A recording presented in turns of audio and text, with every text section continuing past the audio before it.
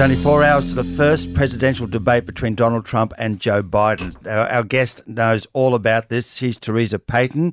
She was the first female chief information officer for the White House during the presidency of George W. Bush, and she is named as one of the top 25 most influential people in security. Her book is called Manipulated: Inside the Cyber War to Hijack Elections and Distort the Truth. Theresa, good morning. When did you first start noticing this manipulation?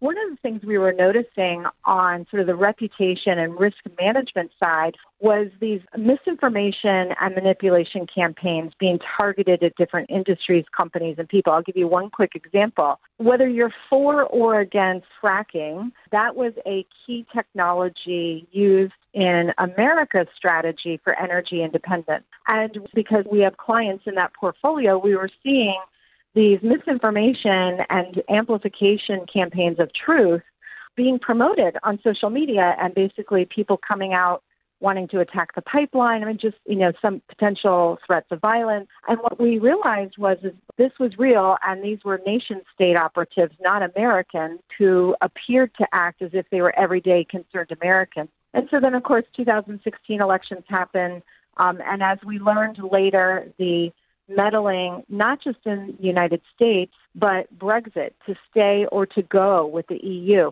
All of that had misinformation and manipulation campaigns, many of them promoted by Russia, but I realized Russia wasn't alone. And so that's really sort of the cornerstone hypothesis of my book, which is we have global misinformation and manipulation campaigns, and it's impacting the way we talk to each other on social issues that matter, and it is hijacking our minds, making people either vote or not vote, and maybe perhaps vote in a way that's emotional and not completely educated on all the issues. Are you talking, dare I say, fake news? You could say it is fake news, but the challenge is I've noticed that terminology has been hijacked a little bit by politicians when they don't agree with the news that's printed. And so they call it fake news, but it's like, well, no, you just want to discredit something. It's very odd for Donald Trump to confuse anyone, really, but that's all right.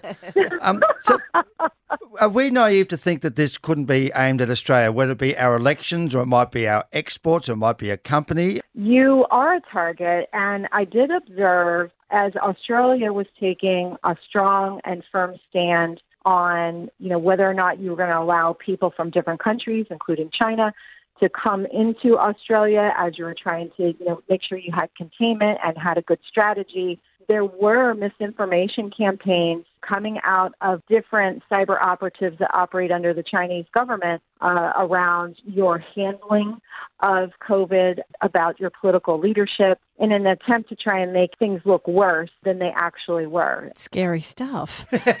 Stop it. Yeah, can't they just stop that? If you have an emotional reaction to something you read, somebody's manipulating you. As a matter of fact, I learned that the Macedonians, they're actually very focused on not winners and losers. They don't want to upset anybody. They just want to make a lot of money. And so, for example, in the American elections, they learned that if they posted pro-Hillary Clinton postings, they didn't make that much money. But if they did pro-Bernie Sanders, pro-Donald Trump, and anti-Hillary, so if they kind of ran a combo like that, they made a ton of money. And it was all about the clickbait and getting ad revenue. The other thing that I do is just kind of going through what's going on in each country, who's doing it, how to spot it, and what the remedies are. I let my imagination wander. So I've got a fictional vignette around each of these capabilities and these cyber operatives. And one of my fictional stories predicts the ending for the 2020 presidential election. My God, come on. Who's going to ring 2020? Is it going to be Kanye? It's Kanye. It's Kanye, isn't it? No? I have to admit, Kanye is not in my fictional story. Like that. Shame on me. What would you know? Shame on me. No. It's got to be a woman. But don't let that deter you from buying the book. Thanks, Theresa. Take care. Be well. Be well. Yeah, that is a good thing to say in COVID times. Yes, let's be calm. Manipulated inside the cyber war to hijack elections and distort the truth. And it's not a spoiler. Kanye isn't the president. And the debate's on, about 11 o'clock Australian time? You can watch it on 9 and 9 now. It's Robin, Terry and Bob on Brisbane's 97.3.